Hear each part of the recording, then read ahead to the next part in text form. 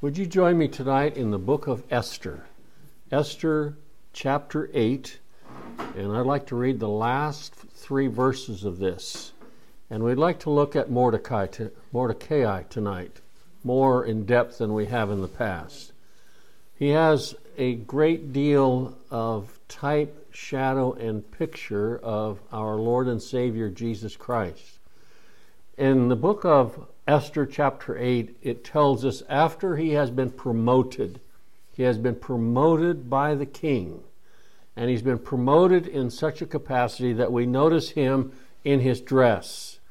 People are going to recognize him as a servant of the king, as someone that has been elevated by the king, someone that has been brought up by the king.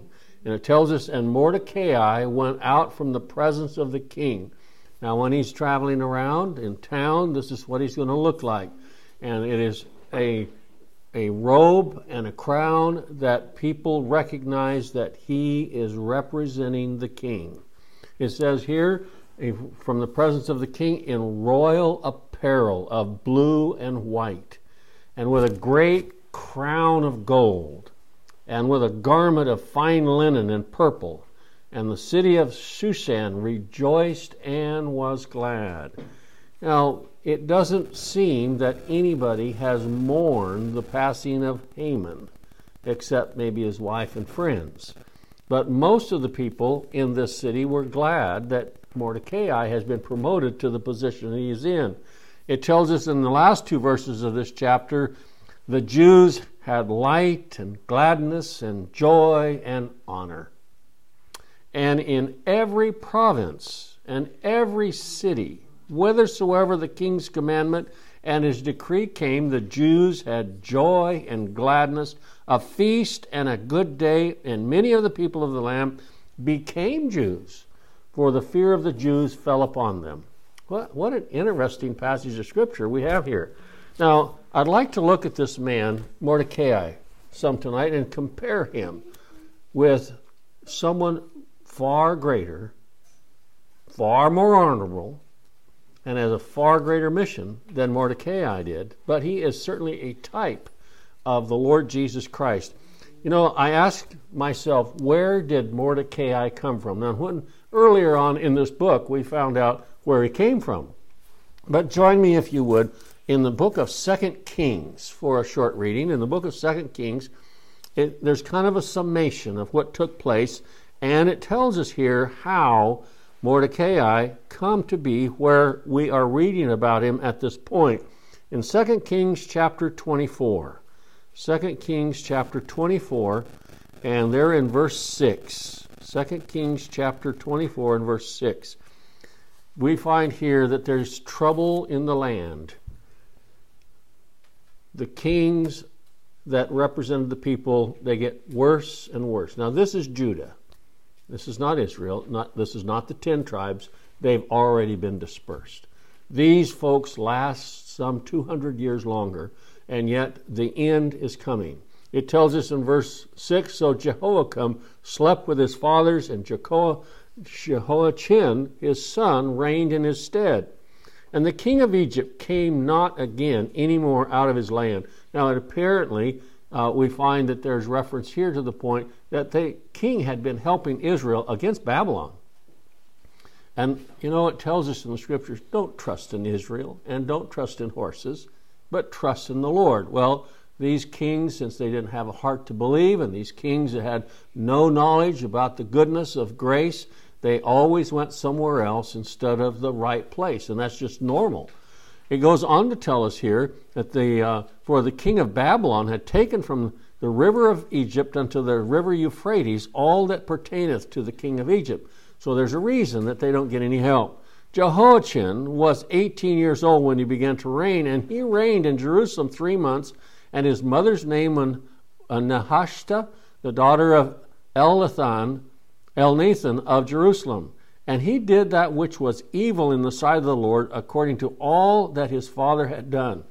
At that time, the servants of Nebuchadnezzar, king of Babylon, came up against Jerusalem, and the city was besieged. And Nebuchadnezzar, king of Babylon, came against the city, and his servants did besiege it. Now, if we knew the truth of what was going on in here, we'd probably find out it was much like the siege in AD 70. There wasn't a pleasant place to be in the city. And Jehoiachin, the king of Judah, went out to the king of Babylon, he and his mother and his servants and his princes and his officers, and the king of Babylon took him in the 8th year of his reign. This siege has taken place for some time. And now the king capitulates, gives up, and he carried out thence all the treasures. Nebuchadnezzar carried out of thence all the treasures of the house of the Lord and the treasures of the king's house, and cut in pieces all the vessels of gold which Solomon king of Israel had made in the temple of the Lord, as the Lord had said. And he carried away all Jerusalem, and all the princes, and all the mighty men of valor, even 10,000 captives, and all the craftsmen and smiths. None remained save the poorest of sort of the people of the land. And he carried away Jehoiachin to Babylon, and the king's mother, and the king's wives, and his officers, and the mighty of the land. Those he carried into captivity from Jerusalem to Babylon. And all the men of might, even 7,000, and craftsmen and smiths 1,000, and all they that were strong and apt to war, even them the king of Babylon brought captive to Babylon. Now, somewhere in this great group of people is Mordecai and his niece Esther. Now, it doesn't tell us much about what Mordecai did when he was in Jerusalem or in Judah. It doesn't give us much. But it must have been that he had some high esteemed position, because the poorest of them were left behind. He must have had some great craftsman or smith's position, or he might have been one of the princes that was carried off. We do not have a lot said in the scriptures about what Mordecai was until we find him in the book of Esther. You know, as we think about it, we don't have a lot of information about the glory of our Lord and Savior Jesus Christ before he came to this earth. Now, there are verses, and we're going to look at a few of them, but we don't have a lot to say. I'll never forget that message that an old preacher was preaching. It was related to me many, many years ago, that there was a preacher out in the woods preaching, and there was no room in the building. Everybody was standing out the windows, and this other preacher that was traveling decided he wanted to see what was going on. And he got up to the window, and this old preacher is saying, where was the Lord before he created the heavens and the earth? And where was the Lord before he created man? And where was the Lord before he did all these things? And he hollered at the top of his lungs, in his glory. Now, it takes a while to describe that. To describe in his glory. As we think about Mordecai being carried off, and not a lot of information is shared with it, but we do find out that he probably had a great position, and that he was an honorable man, and that he was taken off by the decree of Almighty God. He was taken out of one place and put in another by the decree of God. And that is the truth of the matter. While you're there, travel with me to chapter 25 of that 2 Kings. Chapter 25 and verse 21.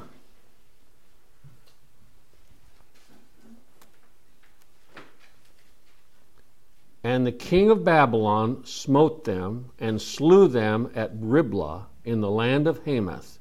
So Judah was carried away out of their land.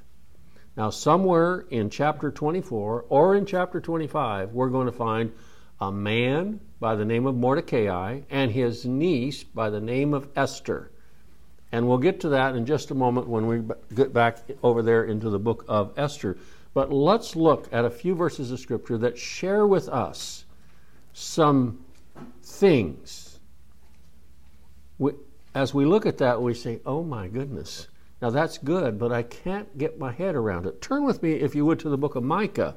As we think about Mordecai as a type and a shadow and a picture of the Lord, we find there's not a lot said about him in his prior life, in his previous time.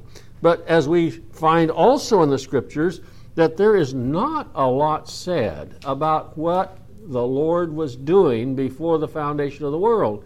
But there are a few things, and the church rejoices in these things. In the book of Micah, Micah chapter 5 and verse 2. Now this is just one of those verses that it's just such a blessing, but I'm still trying to figure out what it all means. Because I'm so finite and he is so infinite. I'm so limited and he's so unlimited. I'm so unpowerful and he's so almighty powerful. And the description, it tells us here, but thou Bethlehem Ephrathah, though thou be little among the thousands of Judah, yet out of thee shall he come forth unto me that is to be the ruler of Israel. Now notice this last part. This is a glimpse of what we see about our God before creation, before he makes statements about what he intends to do, his ministry, his 3.5 years of ministry, the Gospels. The last part of Micah chapter 5 and verse 2, it says, now this is the description, whose goings forth have been from of old, from everlasting. Now, that is a verse of Scripture that shares with us about the glory of the Lord before he came to this earth. It's hard to wrap around it because I can't understand everlasting. And it's hard to wrap around it because I can't understand everlasting to everlasting. He's talking about the very beginning and the very end, all in the same verse of Scripture. But he is from old, came forth, from whose goings forth have been from of old, from everlasting. This is our God. This is our Lord that's being spoken of. And as Mordecai was in that group somewhere and traveled up to Babylon sometime with his niece, we find that this is where the Lord Jesus shares with us about himself. Let's look at a couple other verses in the Psalms. Let's look in the Psalms here. Psalm 90, as it shares with us, Mordecai was almost a hidden person until we find him taken off into captivity. And so it is with our Lord. A few verses, and they're glorious verses, and we don't really appreciate them until we have been acquainted with God, when we've been born again. So in the book of the Psalms, Psalm 90, verse 1, Psalm 90 and verse 1, it shares this about our God, about the Lord. Psalm 90 and verse 1, a prayer of Moses, the man of God. Lord, thou hast been our dwelling place in all generations. Before the mountains were brought forth, or even thou hast formed the earth and the world, even from everlasting to everlasting thou art God. What a statement. But the church has trouble wrapping themselves around that. We appreciate this God because he is so grand. We appreciate God because he's so almighty, and he shares with us this, from everlasting to everlasting thou art God. Thou turnest man to destruction, and sayest, return, ye children of men. For 1,000 years in thy sight is but as yesterday, when it is past, and as a watch in the night. 1,000 years. Now to us, going back 2,000 years, we're at the time of Christ.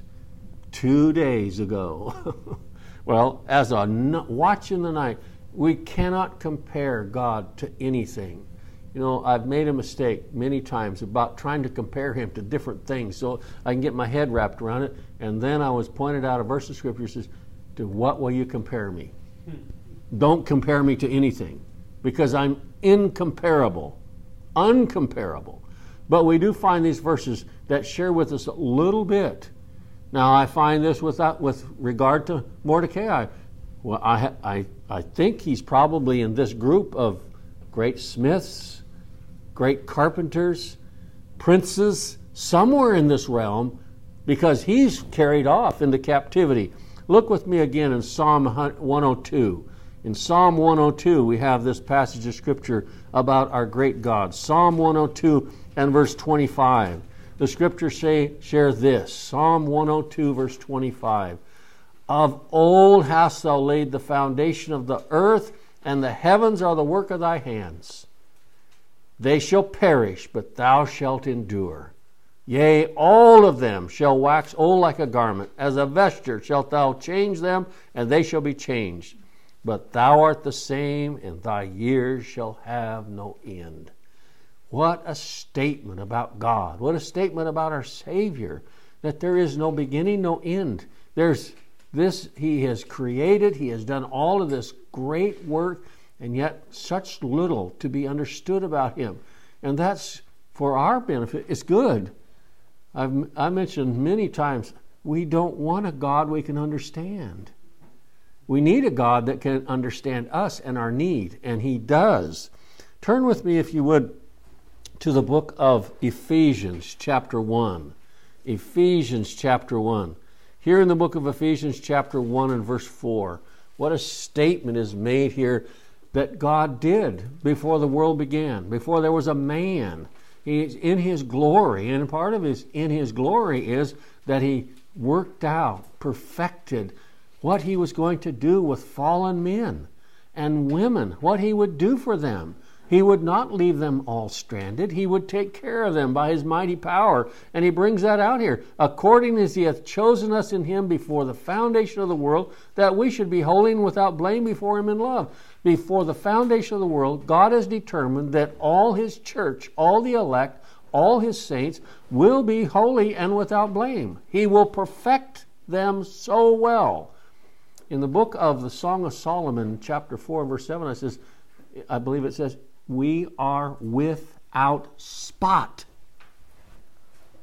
My mother can't even find the dirt behind the ear that she used to find on our way to church. Get your ear up here so I can look at it. That's not even going to be there. We are, and that's what God did before the foundation of the world. In Colossians, in the book of Colossians, chapter 1. Colossians, chapter 1. These verses are just familiar to us because they are so declarative of this God that we have, that not a lot is said about what took place before the foundation of the world, but we relish in what is said. In whom we have redemption through His, Colossians chapter 1 verse 14, in whom we have redemption through His blood, even the forgiveness of sins, who is the image of the invisible God, the firstborn of every creature, for by Him were all things created. So we have another glimpse. By Him all things were created, that are in heaven and that are in earth, visible and invisible, whether they be thrones or dominions or principalities or powers, all things were created by Him and for Him. So when we read in the scriptures about the great adversary, the devil, we find out that he's the God's devil. He's created for a purpose. He was created by Almighty God like all the angels, even those that fell. He created them on purpose. And so he has power over all things, and by Him everything exists. And here again we find just a little bit more information about this God that was before the foundation of the world, prepared for the fall, prepared to save His people from their sins, writing it down in the Lamb's Book of Life. What does He say to those on the right-hand side? Come ye blessed of my Father, inherit the kingdom prepared for you from the foundation of the world. A little more information about what He has been doing on the behalf of the church. Hebrews chapter 1, verse 1. Read this with me as we think about the great work of God.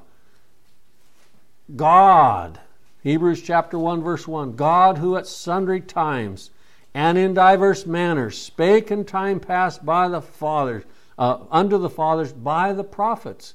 You know, before the foundation of the world, all of the word that God would ever give to humanity had already been prepared. From eternity, it was prepared in His mind what He would give to those prophets and preachers of righteousness. It was all worked out and decreed and declared. And thus we have, in its original form, the perfect Word of God. in Hebrews chapter 13, we read this in verse 20. We've read this several times recently. The blood of the everlasting covenant. The blood of the everlasting covenant. Now the God of peace that brought again from the dead our Lord Jesus, that great shepherd of the sheep, through the blood of the everlasting covenant. So once again, we have a glimpse of what was happening, what was transpiring in the council halls of eternity. We find he was delivered by the determinate counsel and foreknowledge of God. Again, a glimpse of what was going on the behalf of the church before the world began. Well, as we follow Mordecai, we find that whatever position he had, whatever trade he had, whatever prince or nobility he was, he is carried off into captivity just like the rest of the host. It didn't matter. He is carried off. He's taken away. And as we follow this, we find out, going back to the book of Esther, we find that Mordecai and Esther are carried off together and put into captivity. Now, God has already told in the scriptures that they're going to go into 70 years of captivity. And since we know a little bit about God, not everything, but we know a little bit about God, everyone that was carried off into captivity was known unto God. He knew them by name. He had them carried off and determined to carry them off. They were going to be his people in a strange land. Now, it doesn't mean that every one of them was saved, but Mordecai and Esther give us a strong representation of what a believer is.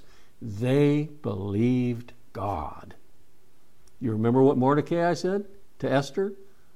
You may not deliver these people, but if not, someone else will be raised up to deliver these people. He understood God was going to deliver these people.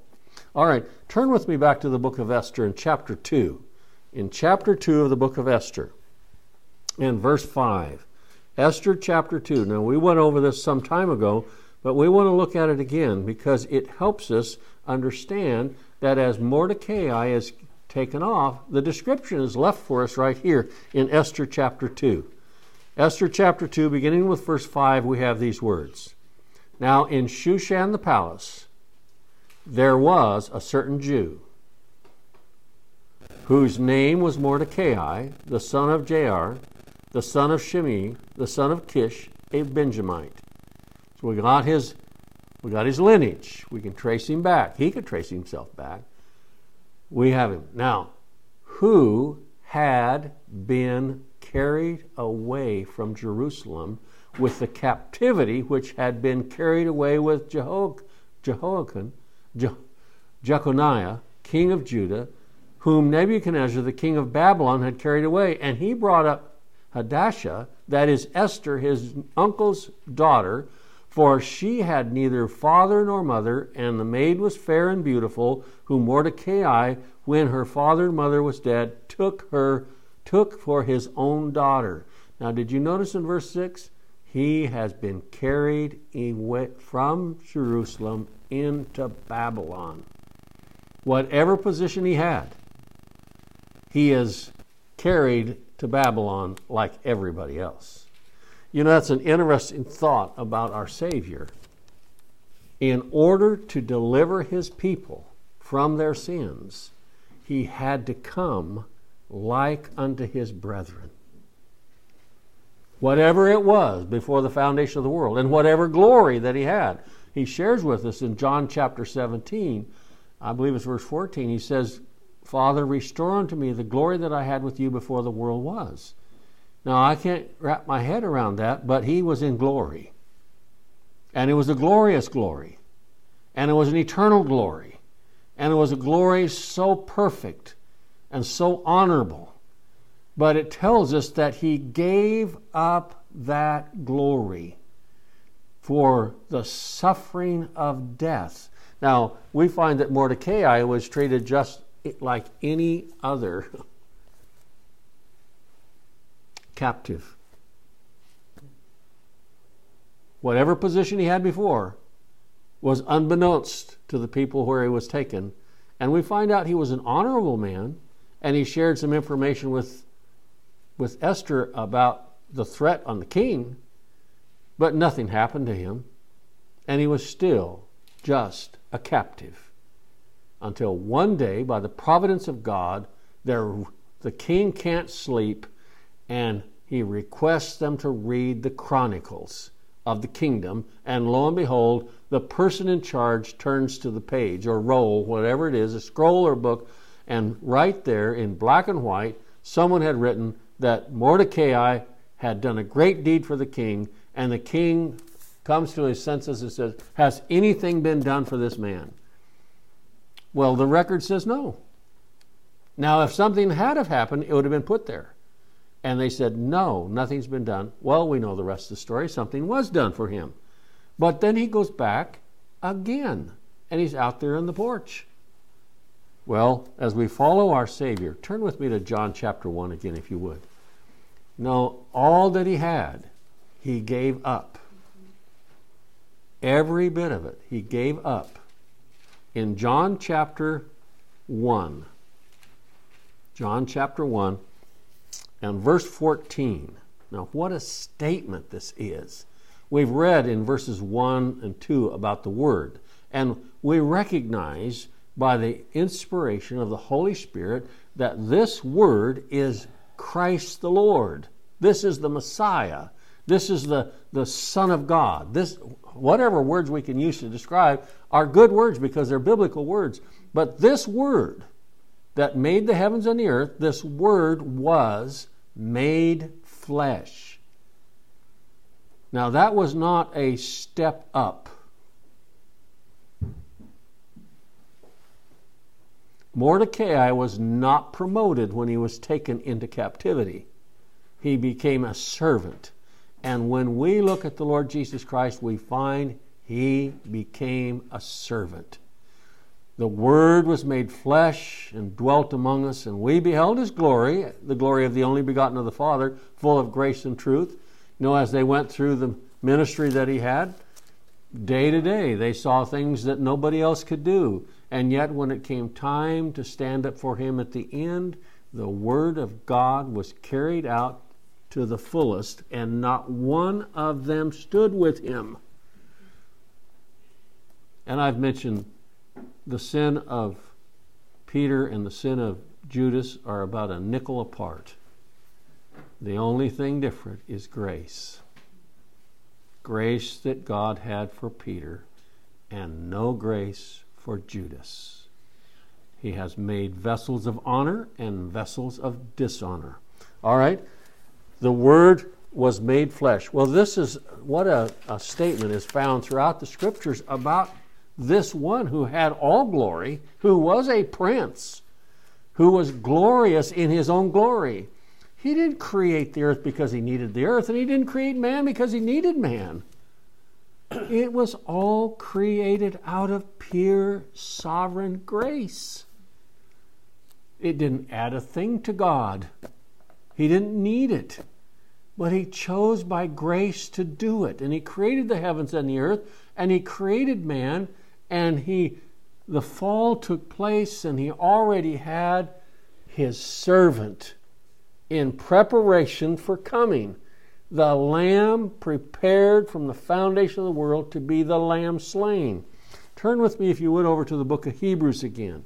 In Hebrews chapter 9. Hebrews chapter 9. Hebrews chapter 9.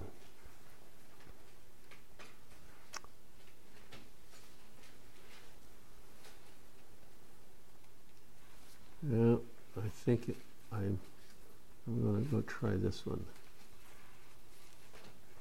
Okay, it's Hebrews chapter 2, verse 9, excuse me.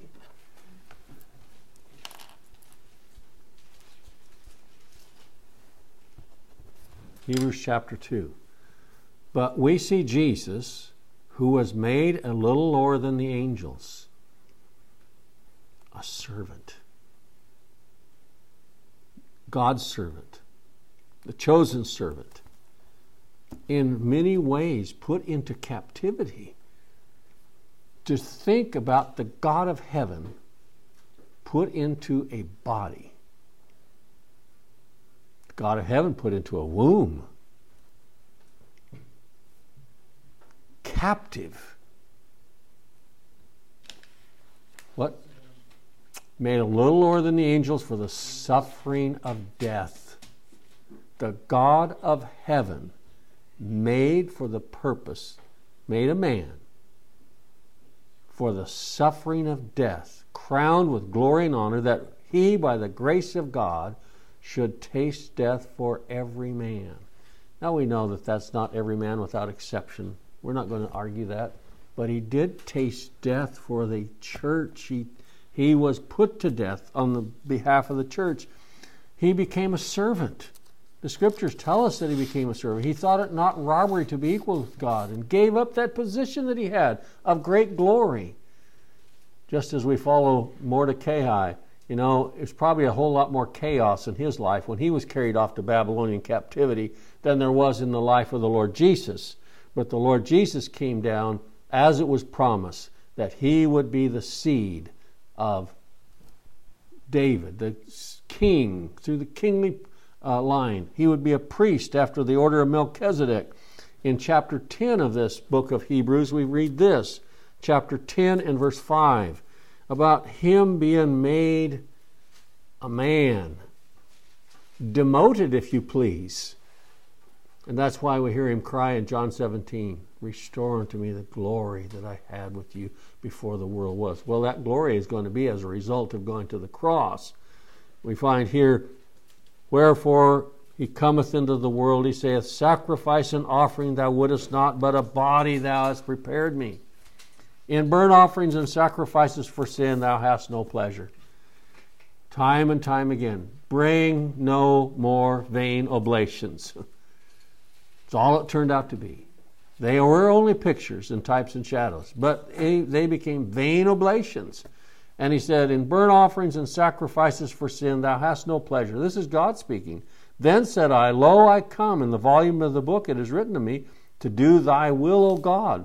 Above when he said, sacrifice and offering and burnt offerings, the offering for sin thou wouldest not, neither hast thou pleasure therein, which are offered by the law.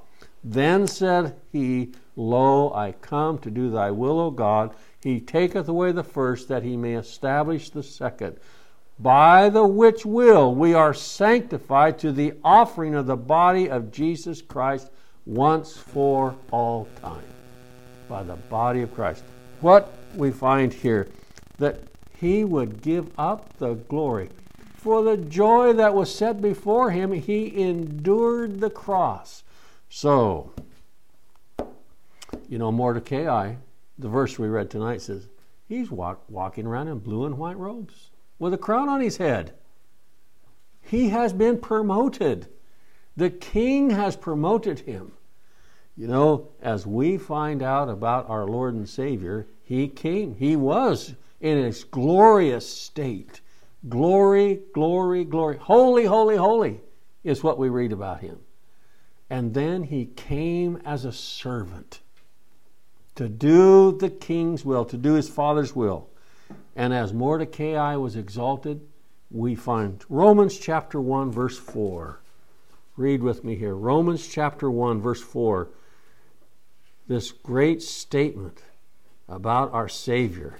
Romans chapter 1, verse 4. It tells us here, he is declared to be the Son of God with power, according to the Spirit of holiness, what? By the resurrection from the dead. What a blue and white robe is on him. What a crown has been placed upon him. He's declared to be the Son of God. Those Jews at the time of the Lord Jesus, he made a statement one time and says, before Abraham was, I am. You know what they did? They picked up stones because he made himself God. Well, he didn't have to make himself God. He was God. And here we find He's declared to be the Son of God with power according to the Spirit of holiness by the resurrection from the dead. Declared. God gave him this fitting garment, resurrected power. Declared it by the resurrection from the dead. In chapter 8 of the book of Romans, what glory we see him in. The resurrected Christ. Romans chapter 8, verse 34. Romans chapter 8 and verse 34, we read this. Who is he that condemneth? It is Christ that died, yea, rather, that is risen again, who is even at the right hand of God and maketh intercession for us. What a statement. You know, Mordecai is going to make intercession for people. He's the one that came up with the letter to have the king put his signet on to send out to the people that they shall be free. Mordecai has been exalted. Mordecai has been lifted up. Mordecai is dressed in the robe of the king and the crown, and what glory. And then we read the same thing about our Savior, that he is risen again, who is even at the right hand of God, who maketh intercession for us. In his glory became a servant and returned to his glory. Why is he at the right hand of the Father? Because God said he paid the price. He wouldn't accept him back if he didn't. But it was determined before the foundation of the world that he would be very successful on the cross, that he would pay for all the sin of all his people, and as a result he could impute righteousness through every generation to his people. And he has. Ephesians chapter 1. Ephesians chapter 1.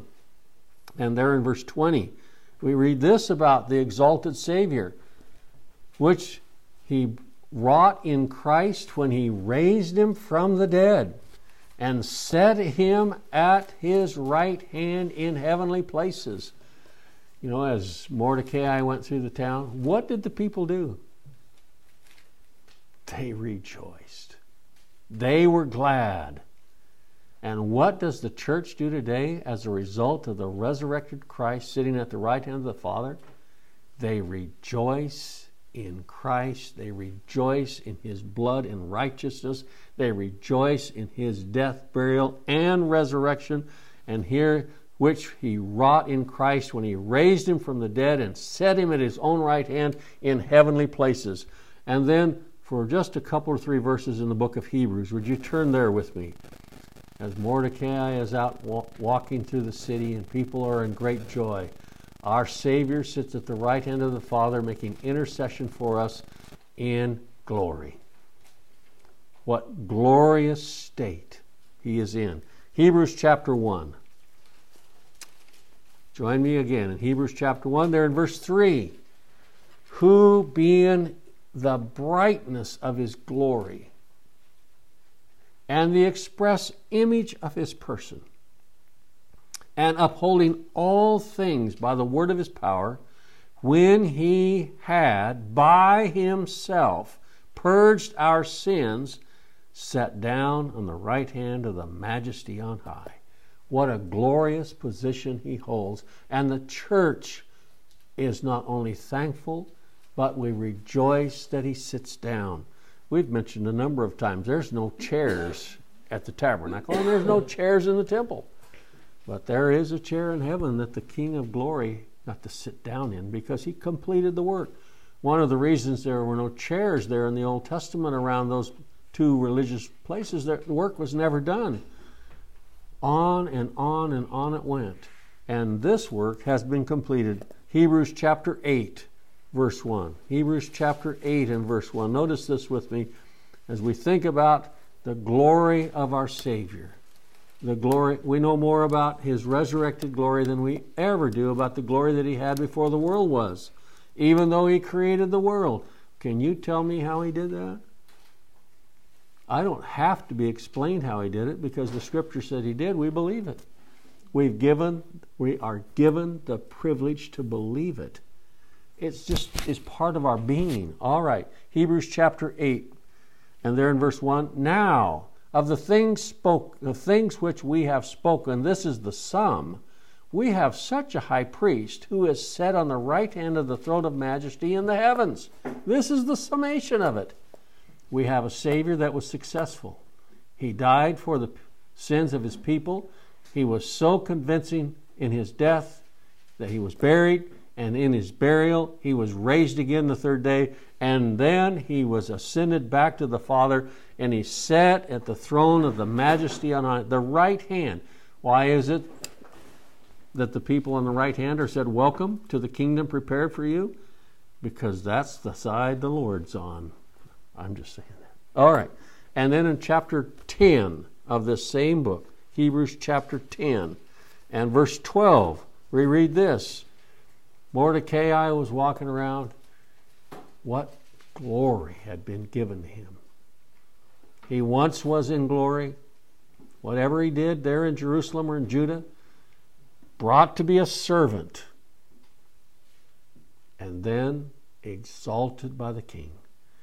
But this man, after he had, Hebrews chapter 10, verse 12, but this man, after he had offered one sacrifice for sins forever, sat down on the right hand of God. Offered one sacrifice for sins forever. The multiple sacrifices that were offered that could do not one thing for sin, this man, by the sacrifice of himself for sins, sat down forever. And in chapter 12, verse 2, chapter 12 and verse 2, we read this.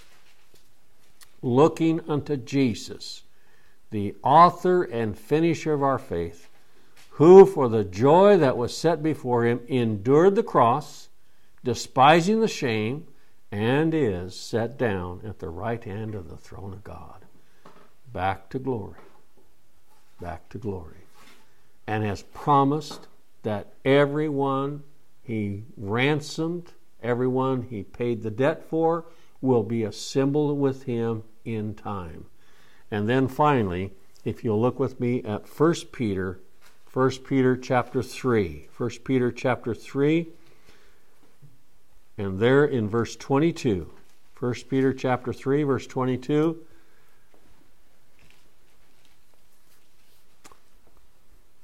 One more statement about his glory. Who is gone into heaven and is on the right hand of God, angels and authorities and powers being made subject unto him. What a statement. You know, as we follow Mordecai out, he is going to be a great representative of the people of God. And our representative is a great representative of the people of God. So great that he purchased them all by the ransom of himself on the behalf of them. So he goes from glory to servant to back to the right hand of the Father. Mordecai, he's out there. No comparison, but a type. He had that honorable position. And one day someone came along and says, sorry, you're going to Babylon. Got to Babylon, he's camped outside in the street and then promoted to the second highest position in the realm.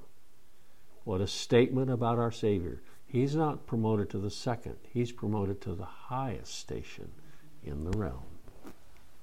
We'll stop there tonight.